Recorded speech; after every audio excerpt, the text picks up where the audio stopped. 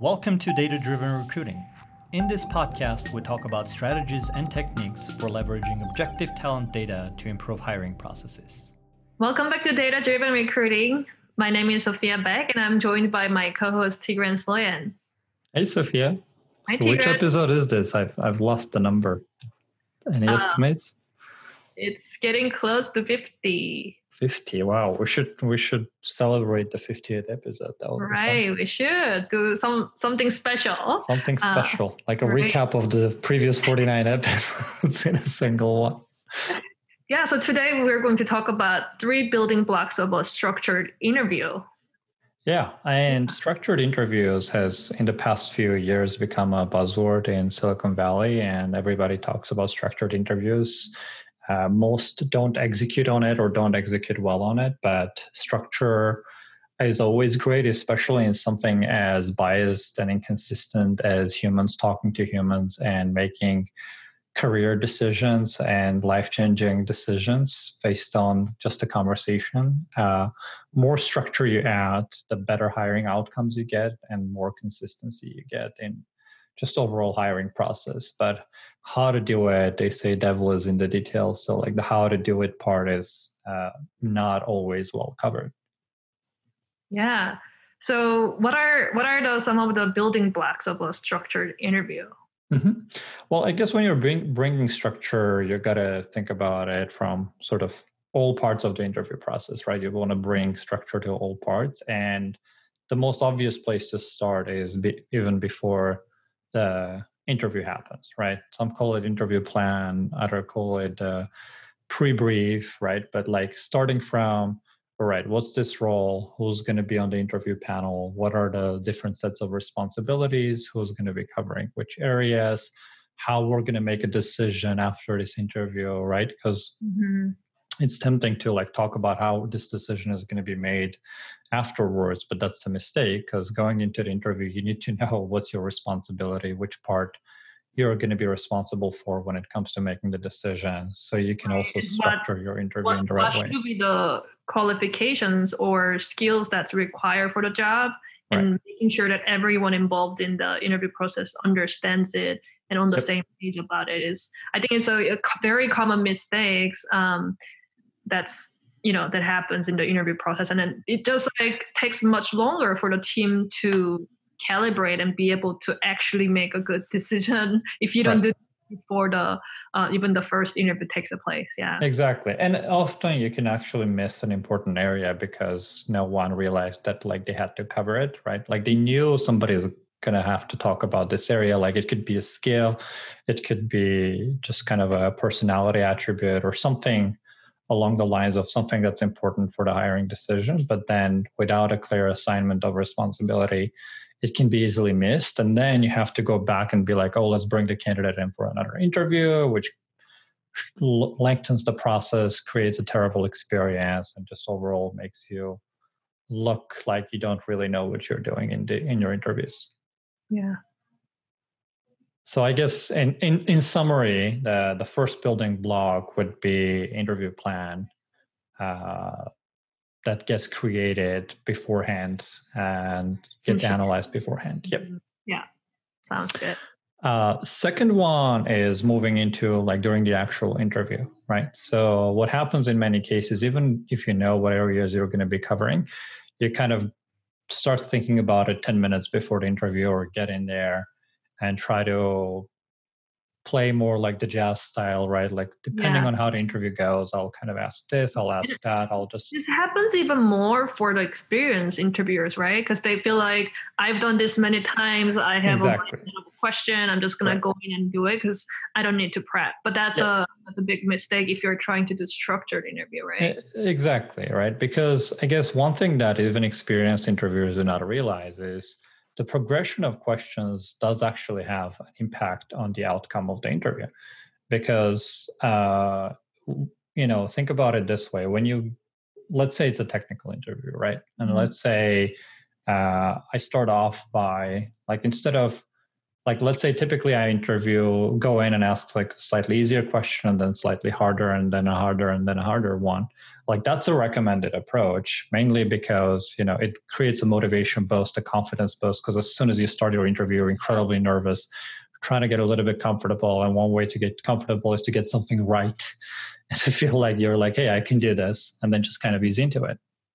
As you get more experience, maybe you're feeling wild that day as an interviewer, you're like, oh, let me just kind of go straight into some harder question. I'm going to ask it anyways. I might as well ask it first, before the other interviewers, and cut to the chase.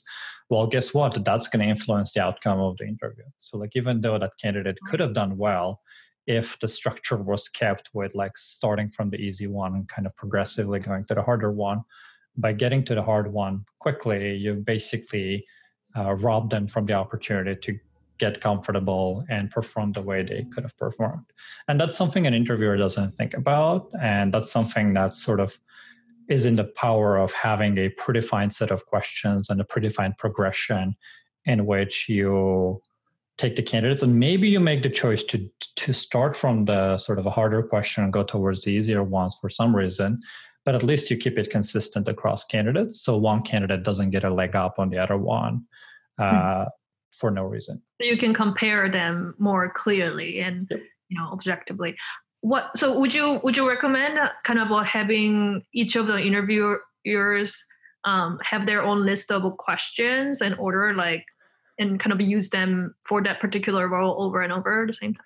Right. So like, the first key is for a specific role and specific level, you want to have a very clearly set of sort of requirements and questions, because you might have, especially for a large organization, you could have many different people across different locations interviewing for that same role.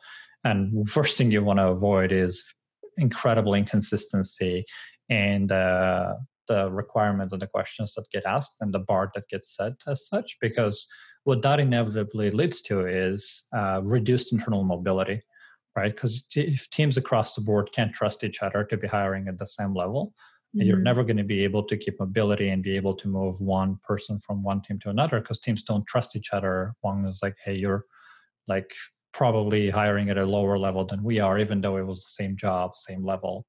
They failed to keep the consistency. So defining the clear set of questions for a specific role is one thing, but also having it written down, actually, right? Like that's part of the structure, that like not just relying on the interviewer to verbalize it during the interview is a key element, because again, humans throughout the day, right? If you catch me during my, if I'm not a morning person, if I have an early morning interview, hey, I'm going to be way more grumpy. I can possibly leave out like an important element of the question or not explain it as well as I could have, versus some other time of the day, like when I'm feeling happier, more positive, or more energized, right? And you don't want to introduce that variable in the interview outcome if you don't have to, if you can just have the question clearly written down that the candidate can read and ask questions. Yeah. And I mean, that's kind of a why, even other professions, like, if you go have a health checkup, there's a questionnaire, there's checklist, there's, make sure that you check all the boxes in the right order, so you cover everything consistently over and over. Yeah.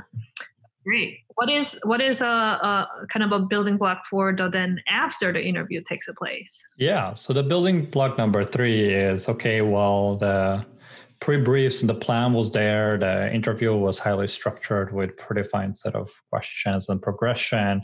Now it's the time for feedback, time for debrief. And even there, I would say more structured the better, because from like, in what format do interviewers write feedback? Is it just like one open text field where you can just write whatever comes to mind and move on? Or do you have it? Yeah, right. Do you have it clearly separated into, okay, these were the areas you were supposed to cover. This was the rubric we agreed upon. This is the scale on which you're supposed to rate the person, as well as write your comments. Again, that narrows the focus, and it makes sure that, like, one, as you're interviewing, you're thinking about sort of, have I touched on this point, this one, this point? And two, it leaves less room for just random ambiguous comments, such as like, it didn't feel right, like, what do you mean it didn't feel right? Like, which of these elements that it was your responsibility to cover, did you not get a satisfactory response on? And it makes it easier to kind of make decisions together, because each of you has covered a certain point and each of you has a split responsibility, instead of arguing for hours over the same sort of exact element that everybody got to touch on during the interview. Mm-hmm. Yeah, and I think, maybe having the form that kind of also reminds you with the questions, this is the section to put this part of your assessment or evaluation, or in the next, it'll be helpful. And then they can also bring that form into the interview and have it, next to you, so that you can also refer to it. And I mean, one catch, I guess, among all of the structure that we're advocating for is that you got to not forget that sort of you're interviewing a human who's incredibly nervous, whose career is on the line, and who probably doesn't do this as often as you do. So among all this structure, you don't want to forget and sound like a complete robot who's like, all right, question number 1.